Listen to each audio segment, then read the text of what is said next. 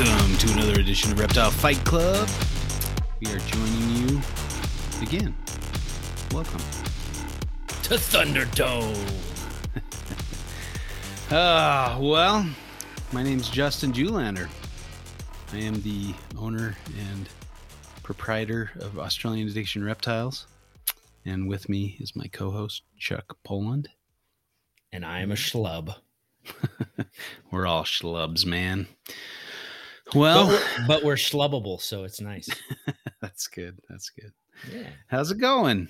Good, man. Long time no see. Excellent. Yeah. How are things? Things good? Good. Yep. Excellent. Staying busy. Yeah. Wonderful. All right. Well, what's anything new going on? No. You know, when people are listening to this, we're going to be out herping the deserts of California. That's true. I cannot wait to get back into the desert to herp. When will now be then? Now. Wait, then. Just now. Now? I love that sequence. That's one of the funniest. It's the greatest. It truly What is this? Yeah. This is now. All right. Yeah, I'm itching to herp. Like I don't know. I've been looking at people's pictures on Instagram or Flickr or whatever from Australia, and oh man, I need to get back to Australia. It's killing me. Yeah. Well, you're not even gonna do it this year. I know. I'm ditching out on the guys. You gotta reel that back in, buddy. You got some time before you're gonna get back there. This is true. You're gonna have to settle for the West. Yeah. That's okay. The West is good. No, the West is very good. I'm gonna do a nice trip down to Mexico, so that'll be fun. That's true too. Some snorkeling with sea lions. That'll be cool. And some herping, unbeknownst to your co-traveler. Hey, I'm always in herp mode, you know. I know that. Well, I know that. They're about to find out. Got to get in the incidental herping. Yeah, for sure. Yeah. We did find a midget faded rattlesnake on one of the canyons that I did with my buddy in southern Utah. That was pretty cool. Southeastern Utah. That is pretty cool.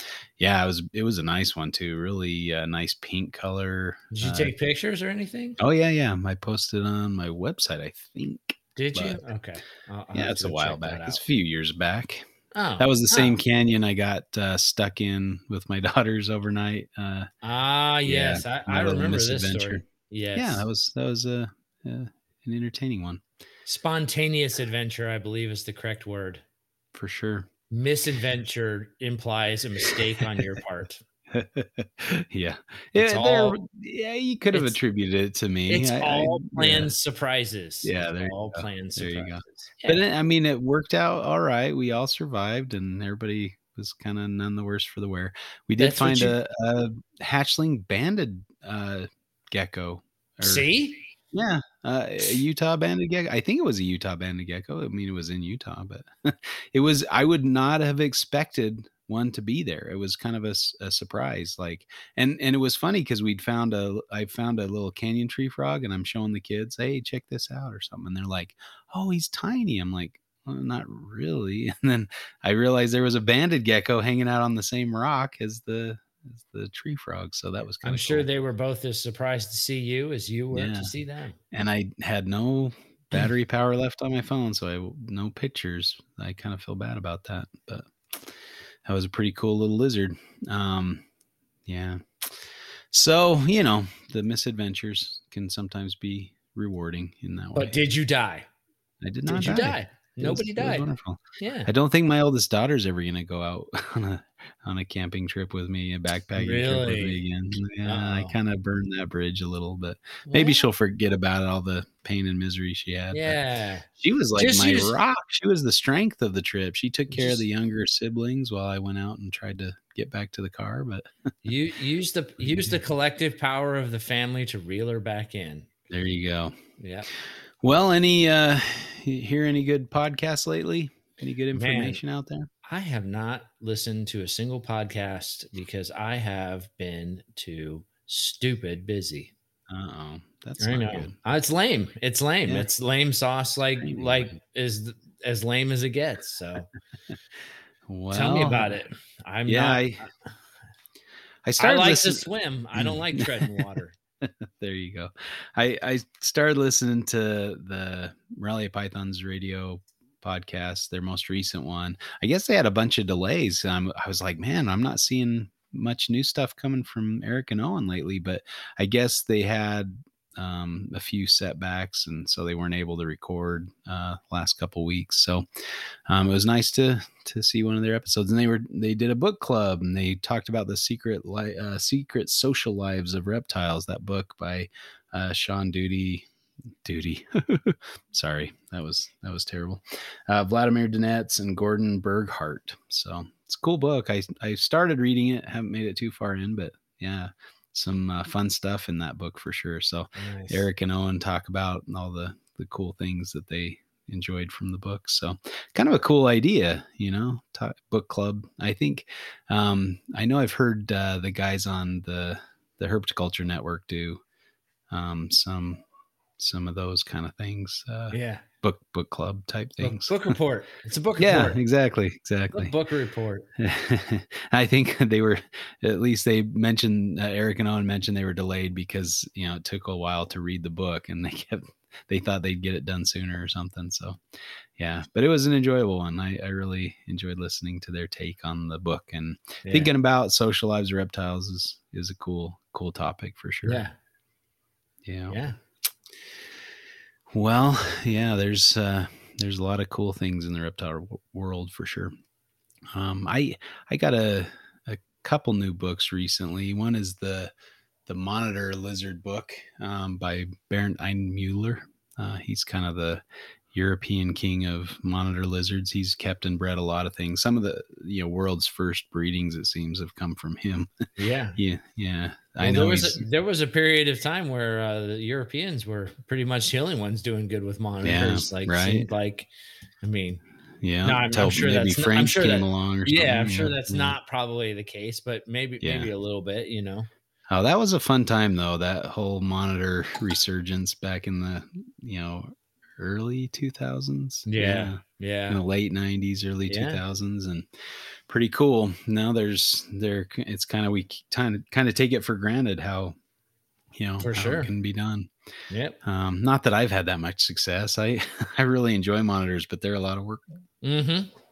It takes a lot to keep those guys happy enough to breed and to breed, repeatedly. So hats off to those guys who make it work. A busy food monkey. Yeah. Speaking of food monkeys, man, that Mike sure does a good job with his monitors. Yeah. There's a few species I want to keep before I die. So I might have to wait till I'm retired or have more time on my hands before I can keep some of them, or have more room, I guess, to do them justice. But there's a few more on my list I need to tick off before I die and enjoy. So it's tough. It's tough to do it in the back 40 in Utah though. So that's true. Yeah. Not a lot of outdoor. Well, I mean, during the summer I can keep them outside, but it still gets pretty cold at night. You still need to have an indoor. Yeah. Mm-hmm. Yep. Yeah. Well, and there's probably some monitors that would do okay. And I know I was talking to Burt Langworth, and he was saying, oh yeah, if you could get some, Varanus griseus, the desert monitors, he's like, they come from an area that's very similar to Utah, maybe not so much snow, but it gets very cold and harsh deserts and things. So that might be, he was recommending that for keeping outdoors. Yeah. It'd be kind of cool.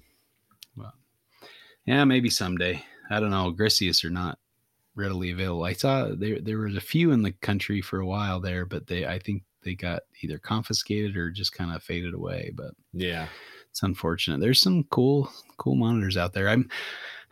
I need to go find more in Australia. There's still some ones I need to take off the list, but like as far as seeing them in the wild. But yeah, always I'm itching, man. I know. I see it. There's too many cool species. Yeah. Yep. Those ants in your pants. This podcast brought to you by Virgin Airlines. Go to Australia. That'd be nice. Nice to get over there again. Hopefully sooner than later. That's what you need, is a Virgin Airlines sponsorship. Is that even? Do they even go? Free round trip miles to Australia. I'm thinking Qantas. I should have said not Qantas. Is Qantas Airlines? That's the Australian airline. I don't know what I'm talking about. Isn't Virgin? Isn't that owned by an Australian guy? Maybe not. Virgin is Isn't that Richard Branson? Is he an Australian? I thought he was an Aussie. I don't know. If not, I apologize to. I don't know if Australia would claim him. I don't know. Yeah. You might have to. That might be a hard sell. I don't know. Oh, there was a good get together of some of my Aussie buddies over at Deb and Wayne's place. Peter and Joanne Birch were there, and Troy Kuligowski, and looks like they were having a lot of fun. I missed out. Yeah. Did they rub it in? That made me miss it. They were nice. They were nice about it, but yeah, that was tough to. I need to get over there and hang out with those guys again. They're such good people. Yeah. Good Definitely. Folks. Miss my Aussie buddies. Yeah. All right. Well, what are we going to fight about today? Eggs. All right. Do you like them hard boiled or over easy or scrambled? I like them poached. Ooh. I can't get on board with that. You're gonna have to fight me on that one. I poach my eggs right from my females. I'm a poacher. We had a very nice discussion topic brought up and suggested to us by Lucas, and I don't even know if I want to try your last name. I'll probably butcher it, but Indiger. Sorry, man. But Integer. Integer. He is indivisible. All right. Little math humor there. You missed Pi Day though. Pi Day was a couple days ago, so you can't bring up old stuff. Well, thank you, Lucas, for suggesting this topic. We're going to talk about maternal versus artificial incubation. So, I'm itching to fight about this one. Yeah, I feel pretty strongly. Oh God, really? Yeah. Do you? Yeah. Well, hopefully, I get my topic. Well, we'll see. If not, I'll be pissed. So, okay, here we go. You ready for the coin toss? I'm gonna flip it just like old times. Let's see if your plan works. You're full of hooey, dude. Hey, just because I win one, I mean, come on. You won the odd one. Just because I win one doesn't mean that I'll flip it funny. All right, flip it. Let me see. Here you go. All right, that's heads. It is. That's because you didn't do your normal flip. You did. You're like timing it in the air. I watched you flip it. You got me all messed up. I don't know, dude. I don't know what it's messed up. I got you all figured out. You must be better you messed up. Listen, I take notes when I lose because I don't like to lose. I'm just saying I'm impressed. Like you switched it up. You didn't call tails and you won it. That's impressive. Way to go, man. You can beat me, but and I'll leave with my tail between my legs, but I'm coming back. Come back. Yeah. You're a fighter, man. You're a fighter. Okay, well, you won. So what side of the argument do you wish to defend? Artificial or maternal incubation? I will defend artificial incubation. Artificial is the best, huh? Well, I don't know if it's the best, but that's what I'm defending. I will gladly go with maternal incubation. Yeah, I think I even think I served you up the side you wanted. Might have served it up to you sunny side up. Let's see how it goes. You can see a big smile on my face. So. I do see a big smile on your face. All right, well, let's get to it here. Okay. Well, since I won, you can start. Hey, I'll start. Don't you start with me. I will start. I will start with you on this one for sure. Okay. Maternal incubation is far superior to artificial incubation. I mean, these animals, and I guess we got to clarify we're talking about pythons, right? Because you don't get a lot of maternal incubation with many other species. There are some females that maybe stick with the eggs, but pythons have evolved and adapted to wrap their bodies around the eggs and keep them at a certain temperature and moisture even. Sometimes they'll even shiver their muscles to generate heat to increase the temperature of the clutch. 15 million, 50 million? I don't know. Some odd million years can't be wrong. they've evolved to do this, and uh, they do a very good job of it. So, why mess with nature? Go with what they've evolved to do, and now obviously that takes some support on the keeper end. You've got to make sure that your cages are set up properly and that they can get the temperatures they need to be able to maternally incubate their clutch. But I think there's a lot of benefits to maternal incubation. I will start out with that little tidbit. Wow. Over to you. Wow. Thank you. So what you're saying is that it's not just all on the female when you're incubating these eggs, on her incubating these eggs. Don't you put words in my. Don't you put. You have to do your part, right? You have to set it up correctly. Yeah. So if you don't set it up correctly, it definitely, so the females having to select potentially a subpar place to lay those eggs. She doesn't really have a choice, so she'll make the best worst decision she can. And you have to make sure that you're supporting that female. And if you don't, obviously things can go awry. And I mean, heck, as you've even said in the not so distant past, you've had some bum luck with some females that just didn't do very well with maternal incubation. They're bad moms. They're bad moms. Just call them bad moms. You know what I mean? Don't do well with the eggs. The eggs don't fare well. And the clutches end up kind of being train wrecks. So maybe that's a case where, if you were to collect those eggs and you were to put them in an optimum, environment, that potentially, you wouldn't have the die off or some of the issues that you have. I mean, maybe you would, maybe you wouldn't, but you're definitely potentially leveraging a better outcome by collecting those eggs. Certainly, I think there's definitely a case where artificial incubation is definitely the way to go. I mean, I've never actually maternally incubated a clutch, which it is both okay with me and sadly just pitiful. You're messing out. You gotta let it go with your outdoor. Well, you would think with you gotta try it out.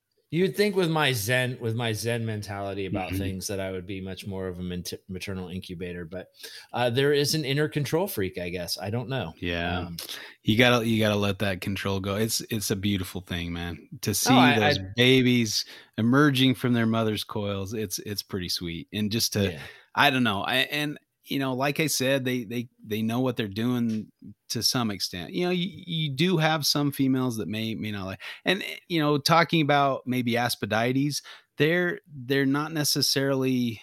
I think there's a possibility that they're in the environment where they're living in burrow systems of other animals, where they have a humid environment that probably stays warm. They're semi-tropical, at least the blackheads are. And so, they probably can just leave their eggs in a burrow and they'll probably hatch out fine. There was a study by Shine's group that showed that water pythons actually a lot of times will leave their eggs in a burrow, and because the temperatures are right, and they fared okay. So I guess they're not maternally incubating, but they're naturally incubating, I guess, in a burrow. So I don't know what you'd classify that as, because nobody's taking them and putting them in a controlled environment. So, and also, nature doesn't necessarily always support maternal incubation either, and there are failures in nature too. So you got to expect a miss here and there. And I'm not saying that you shouldn't have an incubator at the ready in case things go wrong. There's no reason just to let all the eggs die because the female decides not to wrap around them. Now, another interesting thing is the female usually knows which eggs are good and which eggs are worth wrapping around. And so for example, this Woma female that laid for me, she had an egg excluded out of her coils, and she actually wrapped the eggs really nicely. It was, a lot of people commented on that, like, wow, you got a female Woma to wrap her eggs. Usually they just kind of lay them and drape around them loosely, or just leave them in the cage. So, you've got to know your species. You got to know the animals that you're working with, and kind of know their natural history, and that will definitely help you have better success in maternal incubation attempts. But there have been some reports as well on females that are incubating their eggs in nature. So this was an older publication. I believe Shine was one of the authors on this one too. It was back in 1985, and they just reported like some findings of maternal incubating females in the field, and a couple of them had abandoned their nests because the weather conditions were not great. It started raining a lot, and they were in a place where it was just not conducive to stay with those eggs, and they ended up abandoning them. And I think in some instances the eggs were collected and artificially incubated, and they got a couple to hatch out. But win for me. No. I mean, it was a win for nobody. That was a train wreck, Well, it was a win for whoever made it out of the egg. That's true. So yeah, I guess as a backup, your side might have some validity as a backup. I mean, well, I don't necessarily. I mean, it could be a backup if you want to take the more risky way of doing things. I just think that the stability that you look. No doubt that artificial incubation is cooler. Like it's definitely like more of artificial is cooler. Or maternal is cooler. Yeah, sorry. It's definitely cooler. Win for me. but always with the butts, Chuck. Yeah, well, that's because you like big butts, and you cannot lie. That's because your argument is butt. No, look, I just think that if you can create an environment that is optimum conditions and put those eggs into that, you're leveraging your best outcomes. You're creating an environment that is hard to do in somewhere dynamic like a cage, where you can hold a steady environment that if you do it right and you're good at setting up your incubation chamber and your thermostat and your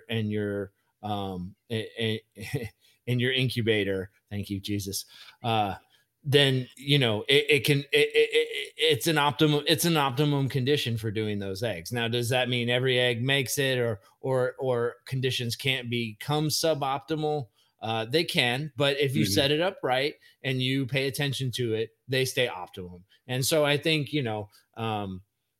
sure, you can do artificial incubation as a backup when mom fails and things start to go south and you rely on Old Faithful, or you have the option to just go Old Faithful right from the jump, and you'll get probably as good or better of an outcome. So for me, I just think that artificial wins the day. Is it as cool or flashy? It's kind of like, the YouTube or the Instagram of today, Oh, did you maternally incubate that?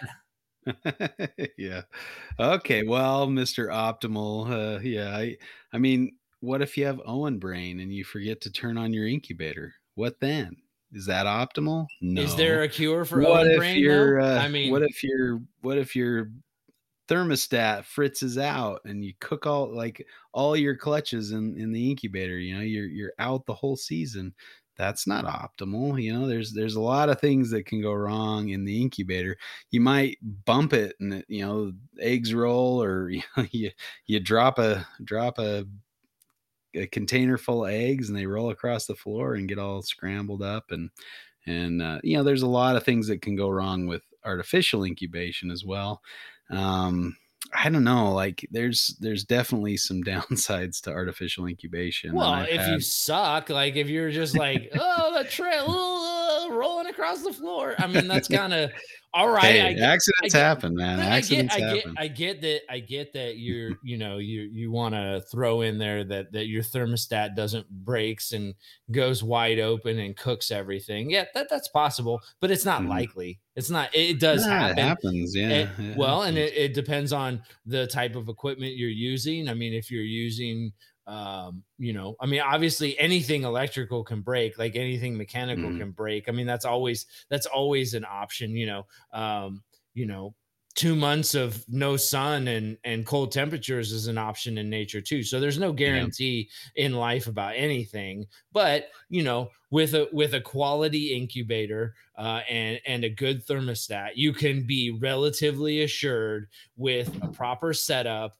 and a little bit of attention to detail that you can be pulling, good, good, safe incubation, no fail. Yeah, I think that might be true for some species. And I mean, let's talk precision, right? I mean, you've got a female that kind of can sense when the temperature's right or when it's not so right, and so they can loosen or tighten their coils. They can, they've been known to increase the humidity by urinating if they need to kind of increase the moisture levels of the clutch. There's all sorts of things that the female can do, and she senses a lot better than we can. I mean, if we open the incubator and the eggs are sinking in too early, you're like, oh crap, what do I'm going to add more water, and then that has the revert, and then they swell up and then they go bad because you're fiddling around with them and can't figure out what to do with them. Female is going to know a lot better than a keeper if things start to kind of go downhill.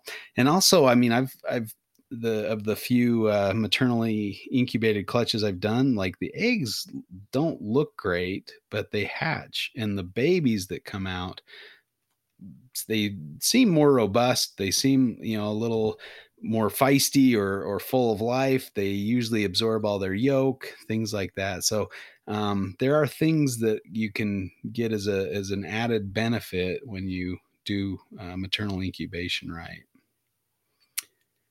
What you got I for can't that, believe pal?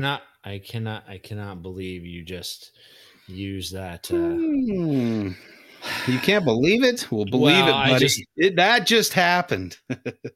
Okay, sorry. I'll stop yelling. It's all right. It's all right. What you got? Yeah, you're speechless. No, I I'm think not. I am a little speechless because you're I what is mean, you don't have to that? What is concede. that? Try to. Doesn't equal causation. What is that? A correlation doesn't equal causation. So, Okay. here's a scientist telling me Okay. all these like, oh, I seen this and this and this, and that's the way it is. No, that's There that's was a that's there was a that's been published study. Yeah, it's been so studied. so so across how big was the study? That was pretty big. It was on ball pythons in Oh my god! All right. maternally versus artificially incubated, like they do on the farms. So it's pretty interesting. All right, fair. Yeah. But, I think again, They saw an increase in feistiness, like zest like for right life. now with you, Like, like with you, yeah, is that you're exactly. They increasing your saw feistiness because you think, larger, larger and more robust hatchlings. Now there were problems with the study, so I will admit oh, that. whoa, But what? Really? no, Wait a wait a minute, what? second. Yeah, You're pushing bad study on me? not As necessarily as a bad study. factoid, There at were a couple least you're being issues. on at least you're being honest and Hey, saying that you're maybe there not was some intellectually honest. problems. Yeah.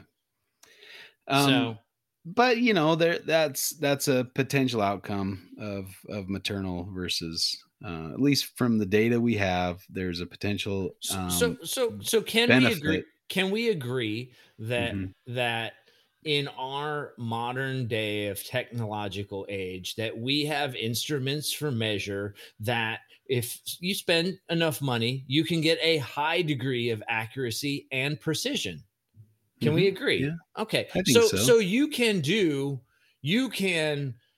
through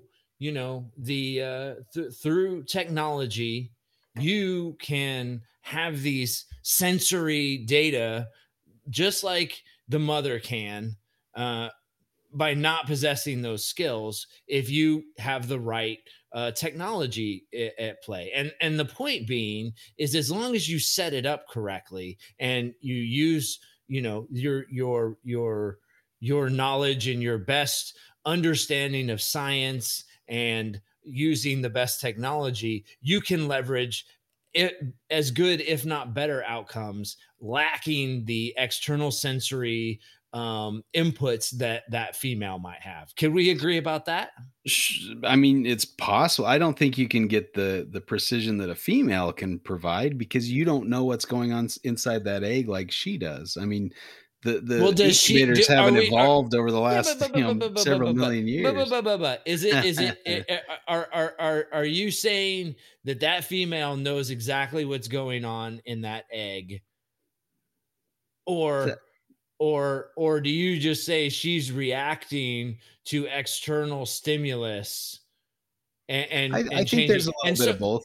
so They hold mhm, on a mhm. minute. Okay. So in a lot of these maternal incubation studies, these females take these eggs way up to like 90 something degrees and they'll Mhm. incubate them at that period for a while and then they're back down and they're up. Yeah. Now, is that because she's so precise in the way that she's incubating and she knows exactly how high she can take them up or how long, or maybe she lacks a level of precision and is doing that as a safe parameter that she knows she can operate in. Maybe she doesn't need to. Maybe it's not as important to, or she's not able to control the exact temperature of that egg. So she expends her resource to take it all the way up because she gets the sensory input that things are too cold. So she warms them up with her body. She takes them up very high, and the egg can tolerate them, and that's fine. That's fine. But does that necessarily mean she knows better than what you can do optimally in an incubator?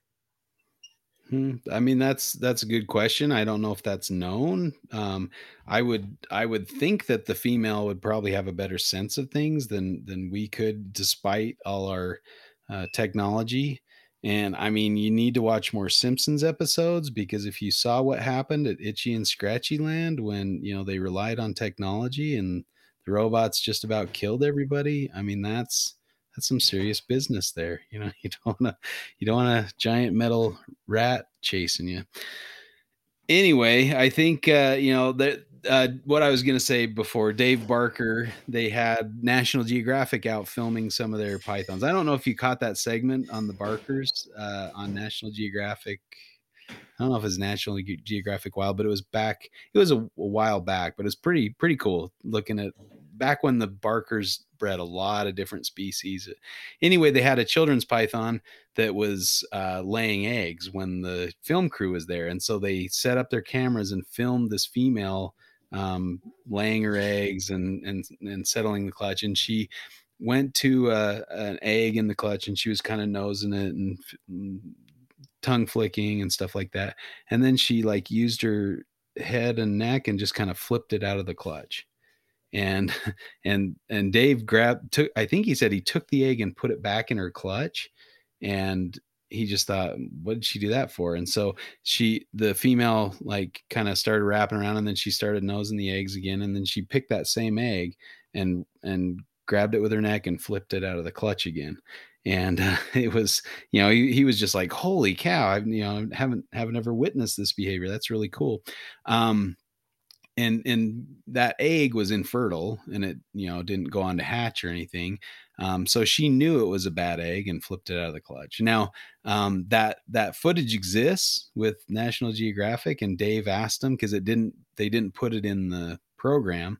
And so Dave asked about it and they said, yeah, it's $1 million to buy that, or some outrageous amount to buy Sure. that footage.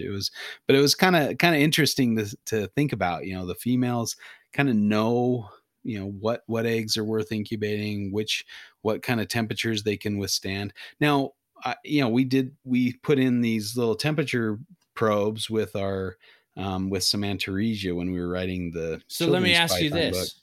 Well, let Have you me ever finish real hold quick. on. Oh, Have you ever seen snakes incubate bad eggs? um, I don't know. I mean, not a slug, but and it may be keeper error that the result. I have an example of that too. But so anyway, we put in the temperature probe in with the clutch, right? So as the female was laying, I saw she was laying, so I got this little temperature sensor probe that records the temperature data. So I put it in the middle of the clutch. She laid a couple more eggs, wrapped it all around. So the thing was embedded in the middle of the clutch. And then, after the eggs hatched, I could go in and dig it out of the egg shells that were remaining. And that was a successful clutch. All the babies hatched. They all did great. They were very robust and happy upon hatching. And the I got the data and I imported them. I'm like, holy cow, like they got up into the 90s, Mhm. and sometimes.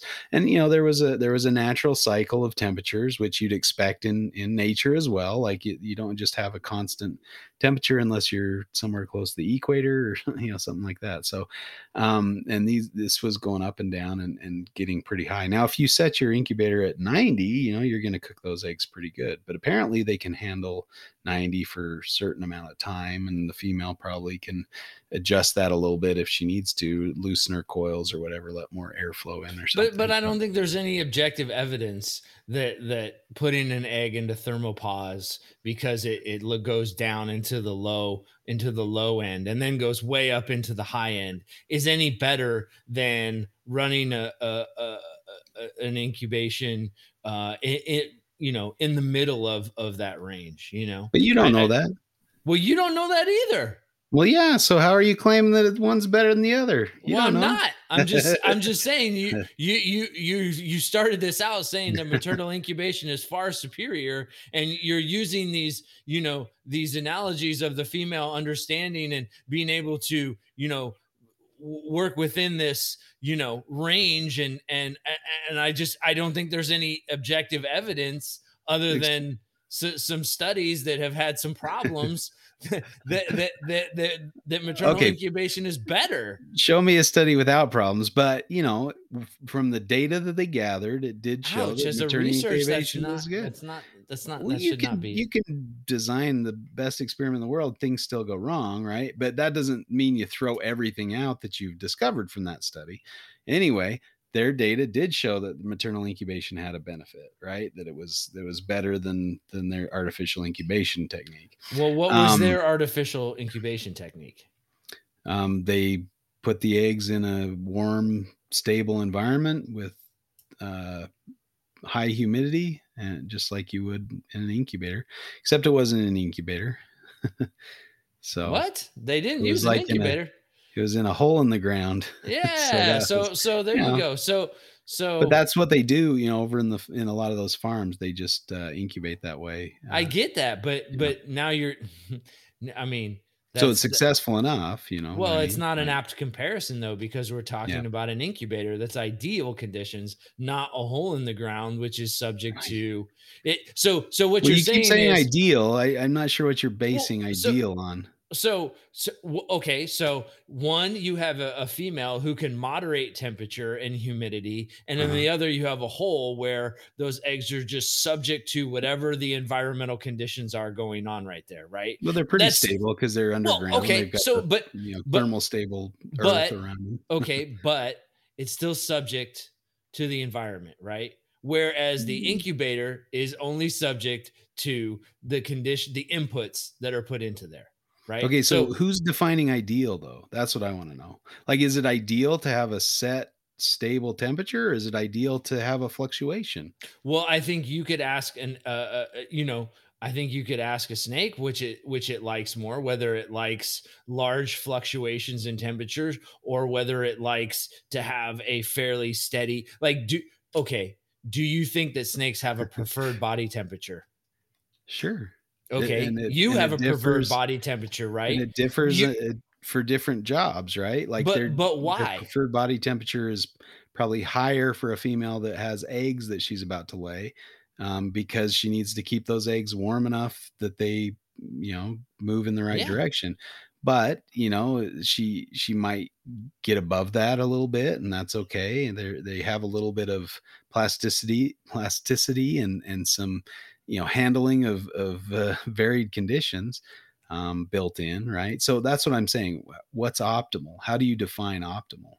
Is Well, it 87.8, or is it 89, or is it 86? What's Well, I optimal? listen, I can't tell you because I'm not a Python, but we can both sit here and agree that there are optimal temperatures that they do certain required functions at, right? Sure, that they need potentially, yeah. Okay. But whether that's optimal or whether that's just, what's necessary, I don't know, it's hard to say it's optimal. If it was optimal, um, Well, I just don't understand why why would having maternal an incubation increase exist? why so the question becomes, is artificial incubation like at the wrong temperature better than maternal incubation at a varied temperature, right? Like, so how Mm, do you know, like what you're basically saying is, and what I was saying was that, at an artificial incubation, with the correct setup. I'm not saying that what I do is the correct setup. I'm just saying, mhm. if you knew what that was, having that stability over the long course of the incubation of those eggs is, an optimal is an optimal. I'm not saying I know what that is, and I'm not saying Yeah. I set it up that way, but if you could figure out what that is, if you knew what that was, would that not be better than would that female, if you could set her up in an optimal environment, Mhm. and she had to do less work, i.e., she could get off her eggs sooner, she could Mhm. eat sooner, she could not have to worry about the eggs, would that not be of a better benefit to her? So, Yeah. artificially incubating those eggs in an artificial environment that is, quote, optimum, whatever that is, does that not free the female up to eat more? Does it not free her up to go about her life? Sure, sure. I mean, yeah, you could definitely do that. I don't know that that's any more of a benefit for her. Why I wouldn't it mean, be a benefit for her? well, I mean, that's what I they're mean, if she's designed to lost, do. well, I get that, but if she's I mean, you lost might body condition, if she's lost, sure. proteins, minerals, all those things that go into shelling and producing eggs, why would she not want to bring those things back? If she's in a weakened state because of it, what is the benefit for her to remain on those eggs longer? I mean, Yeah. other than to bring her clutch to hatching.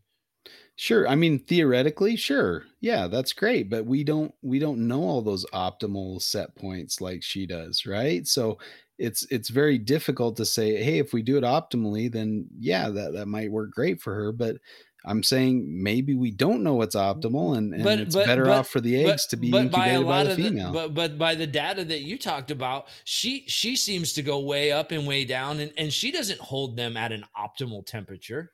She Well, doesn't that's hold them that's uh that's the environment that she was in, right? And right. what do they do in nature? Does the sun not set? Does it not get a little chillier at night, especially for some of these more But is southern, that like a harder? But diamond is python, but is that harder on her? Because I don't know. I she's having to expend energy after she's laid a clutch of eggs Is it in harder order. for snakes to have to brumate, Do they have to hibernate? Is that harder on them? Maybe, but Well, why do they do there's a that? Why trade-off, do they? right? But Because why do they do that? Why do they yeah, brumate?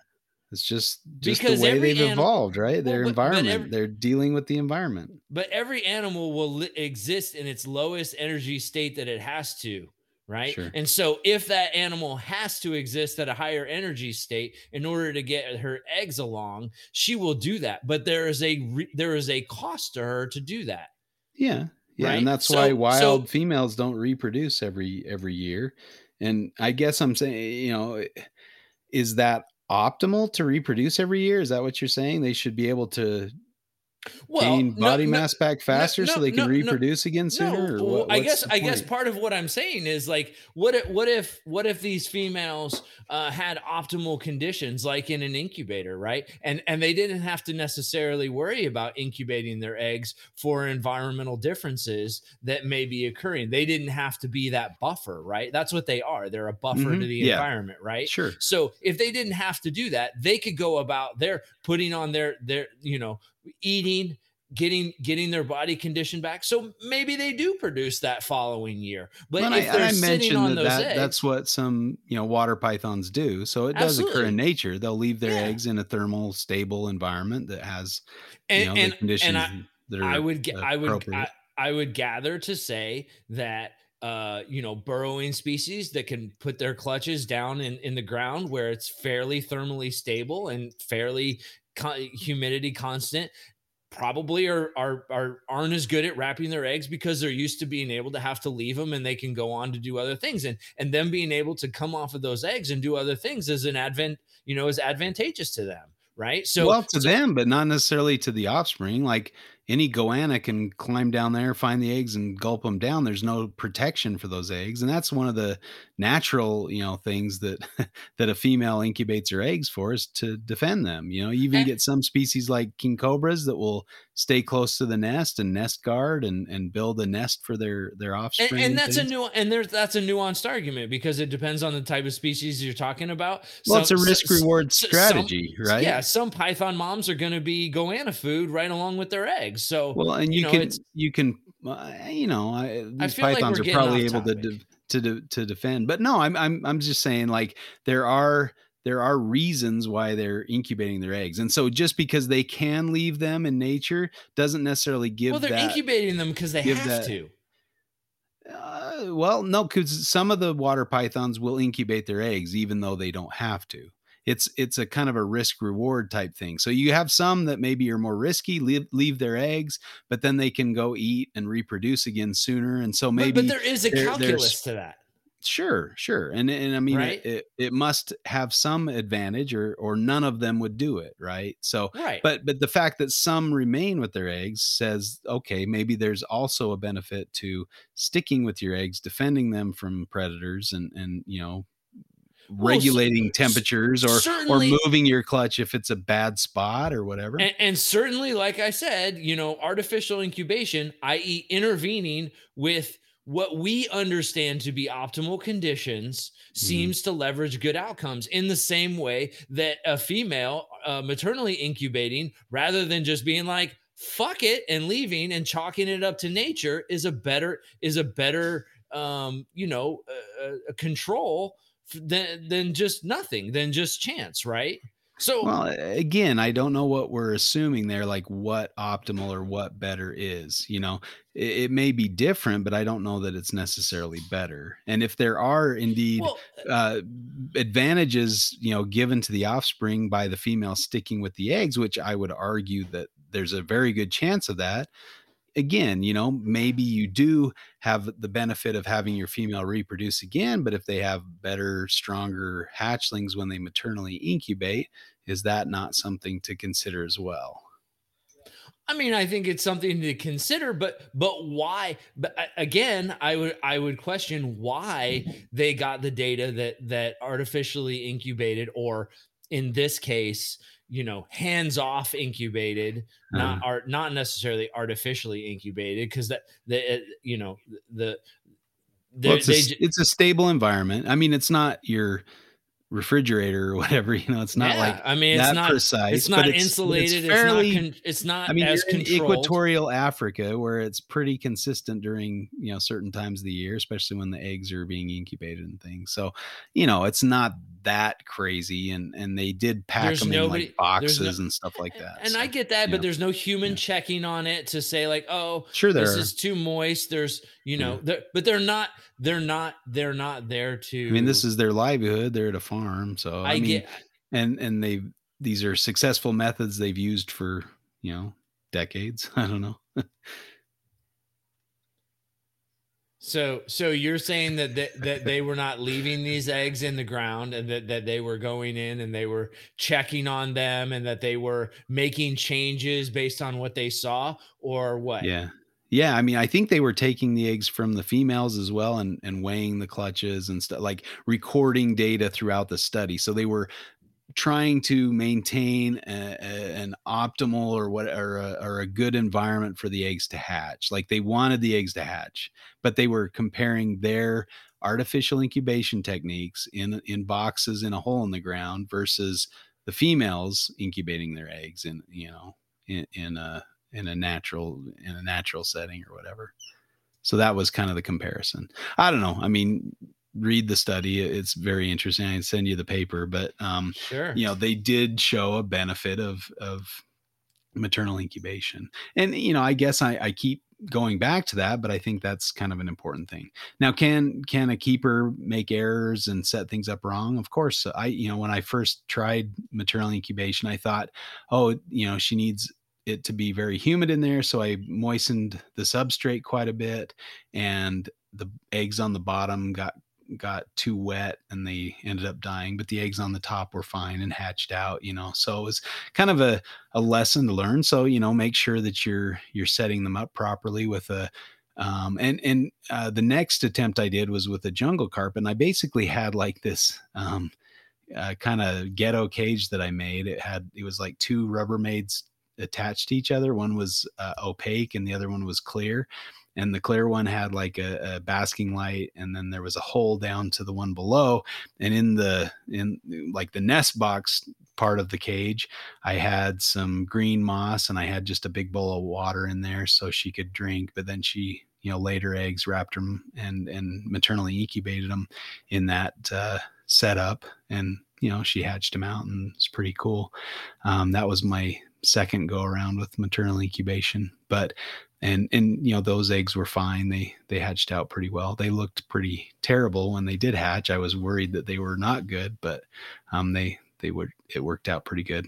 So there is some element of setting things up properly to allow that. Now, a lot of times, like, we think we know what the female needs, and I know that I've heard people talk about this where the female will lay her eggs, outside of the nest box in an area where they didn't think it was the best temperature or whatever, but she knows, and she's going to put it where she thinks it has the best chance of success because that's what they've evolved to do. Right.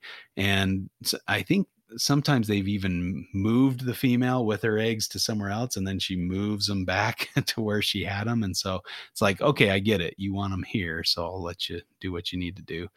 And of course, there are some females that don't do a good job, and the eggs can crash, while they're incubating them. So, there's definitely not every female is that bright or that. Well, and so I'm going to yield a one to you.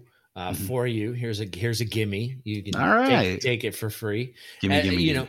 We talked about stress in reptiles, and I think going up really high in temperature and then going low and down in temperature, we don't understand how that external environmental stress, what's going on with that embryo when it's developing. But certainly, one could make an argument that external stress is actually a positive thing, and that perhaps and maybe that's a mechanism why people seem to think that maternal incubation in that up and down and or that natural hill and valley of temperature and humidity are produces better eggs. Maybe there's a secondary environmental benefit to it that we just don't understand.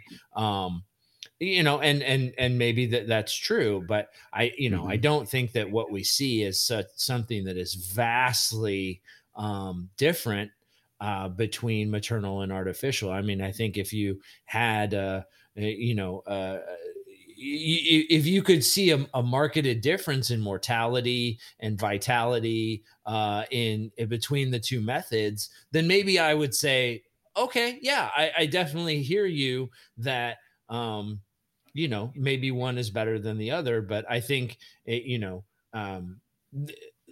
sure, the jury's still out, right? Yeah, the jury's definitely still out, right? Yeah. So, I don't think it's wrong either way, and I think the mom probably can get a suboptimal condition through better than we can because she knows, she has those sensory inputs to understand what's optimal because she's the python and we're the human, we're the food monkey. So, in the same way that nobody can tell you what's better for you than you, right? Like that kind of thing. But at the same time, like they also don't have the ability to create the most stable environment. We can do that. So if we do understand what works pretty well, and I think you get plenty of keepers who are really good at incubating eggs, and they understand that what their what they're hatching, what they like, what does well for them, especially when they've had repeated success. And you see these people knocking out artificial incubations with 100% hatch rates, great looking, robust Sure. animals. So I Yeah. mean, I don't think there's one better than the other. And I think if you're not really great artificial incubation, then mom can kind of limp you along, right? Or do it maybe better than you can. But if you're really Mhm. really good at artificial incubation, maybe you can set this up better than she can, and Mm. maybe you get some benefit by getting her, so she's not worrying about those eggs. She can move on. She can eat some more, do her and do go about her life, rather than tying up her resource time on those eggs. Yeah, I mean, obviously, if you're farming, reptiles, and you need the females to produce optimally and produce more clutches, then yeah, it makes a lot of sense to take them away and to artificially incubate them.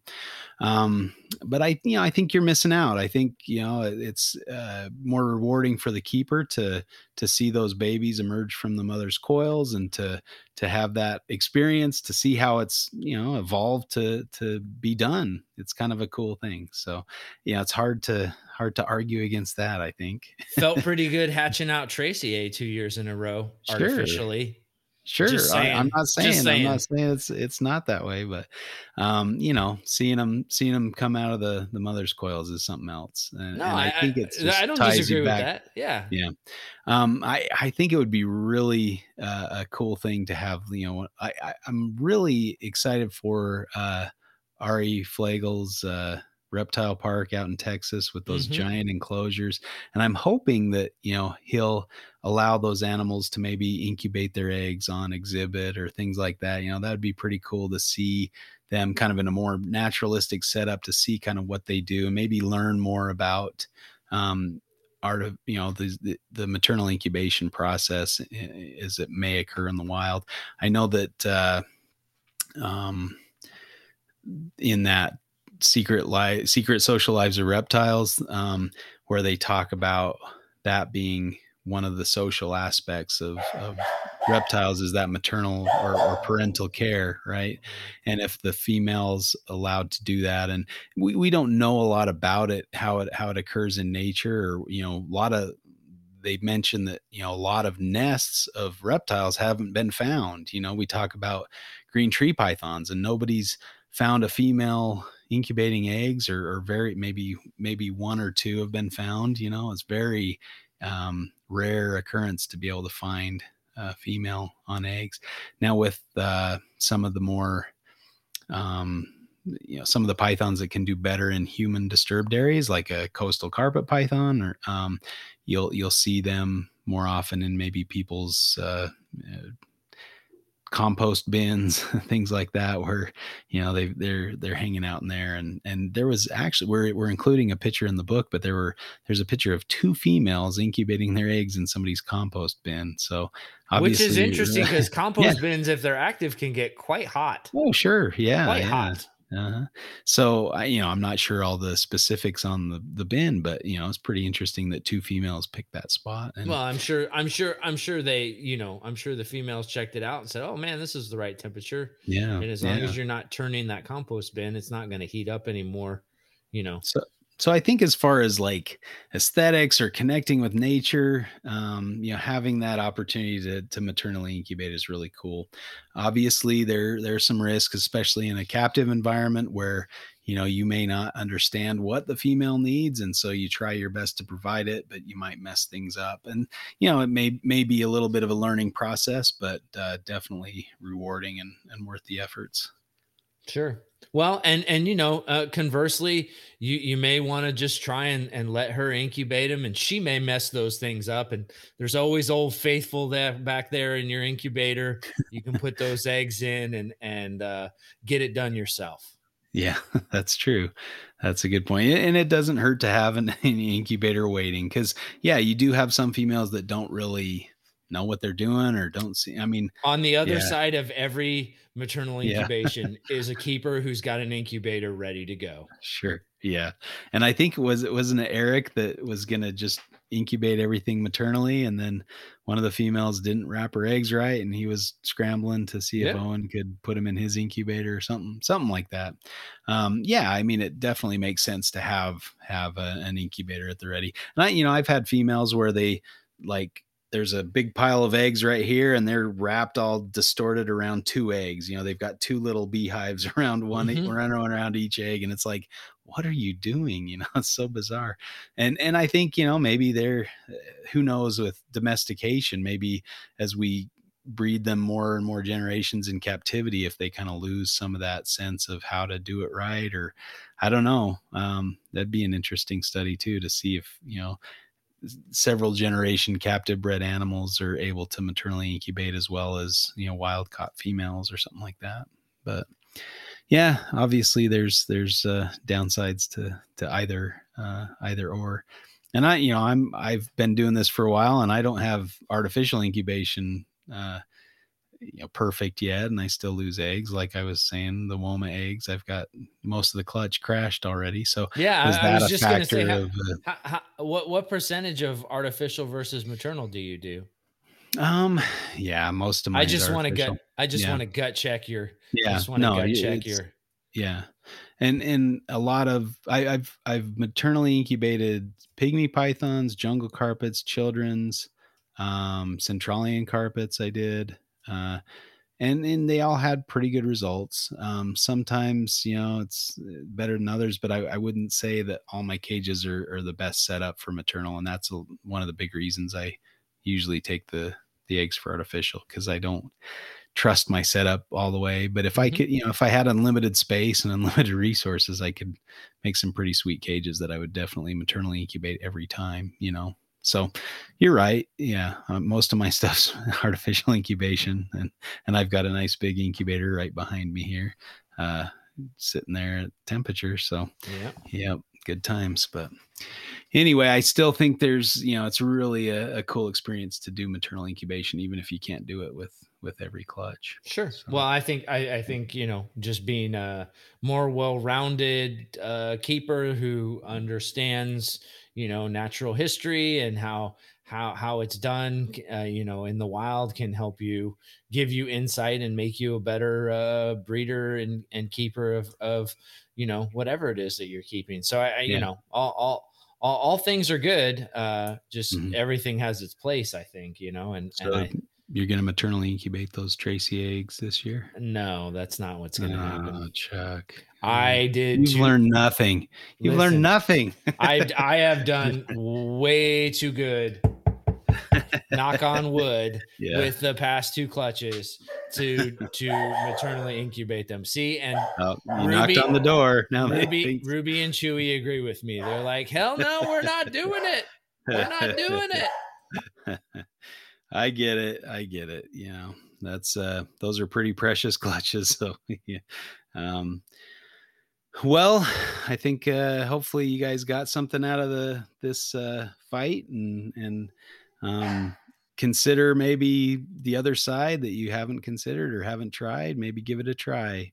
Maybe don't start out with Tracy A clutch, but I started out with children's pythons kind of as an intro, and start out with something you might be able to lose and not lose your shirt or something.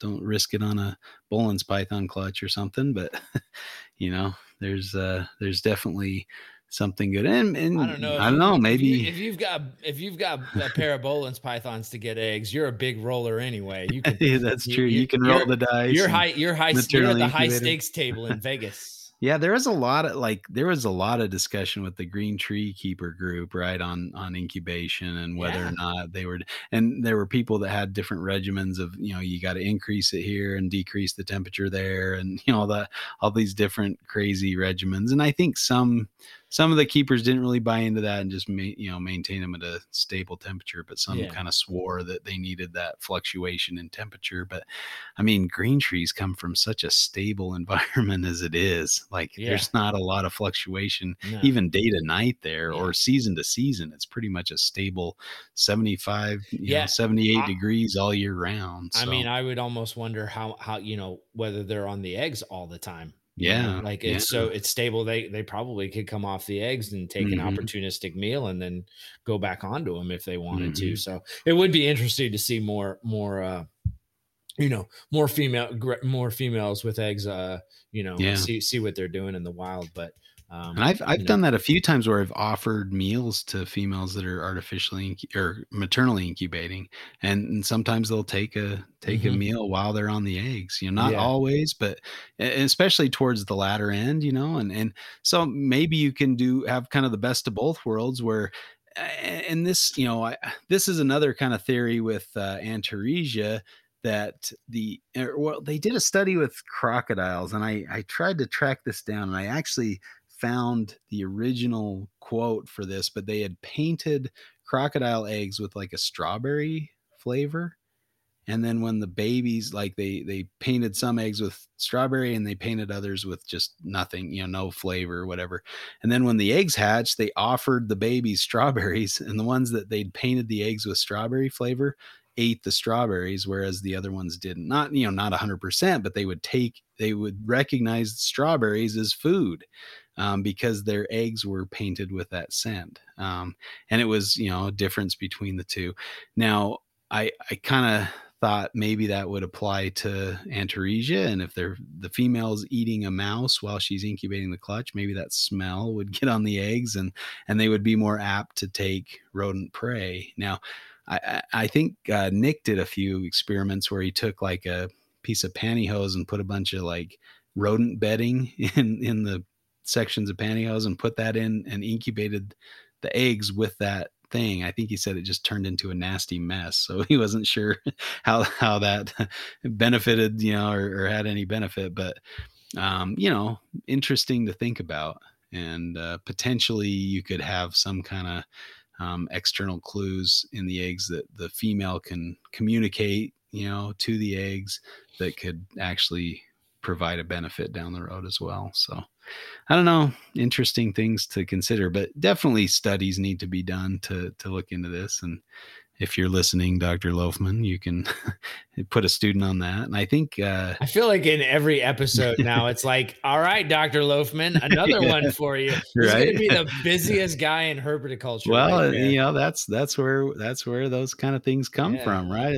And Lucas is looking at that in as part of his studies, is maternal versus Oh yeah, artificial yeah, yeah. You're incubation. right. So You're right. He is. it'll be I thought interesting to he see said what his results he yield. was having he was having a hard time with it. Was there?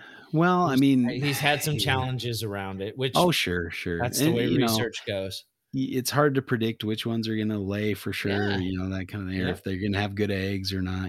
So, you assign a female to a group, and then all of a sudden she's got a slug clutch, and you're like, oh crap, what do I Yep. do now? There went your. Yep. No Yeah. doubt.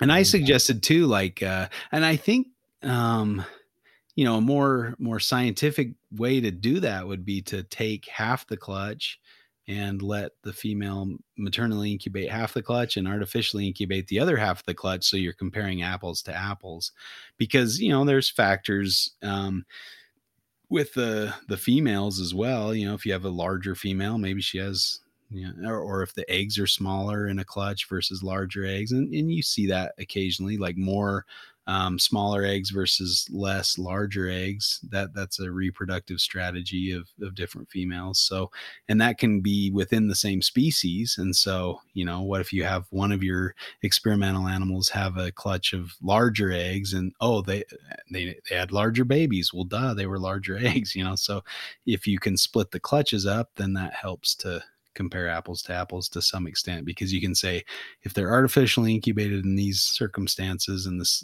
same clutch is maternally incubated in these circumstances, but then do you gotta fill the void volume where the rest of the eggs would be in the clutch, or there's all sorts of other questions you can ask. But all right, well, good discussion, man. Well, it's a good one. Yeah. Not Yeah, bad. Not bad. good topic. Thanks, Lucas. Yeah. um I'm sorry I butchered your name, but you gave us a great topic, so hopefully you'll forgive us that we got your topic on air. All right, well, I guess that does it for another episode of Reptile Fight Club. We'll acknowledge our parent company. This episode was brought to you by Morelia Pythons Radio network. Thanks to the Podfather and all his efforts to get these wonderful podcasts out there. Support them, listen to them, be a Patreon, whatever it takes.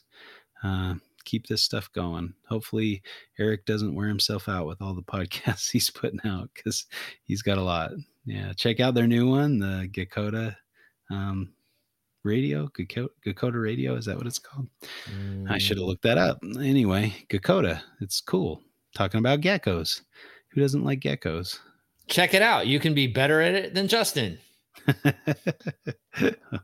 Okay, all right. Sorry. Still feisty. Well, you haven't calmed down yet. When you wind me up and let me go.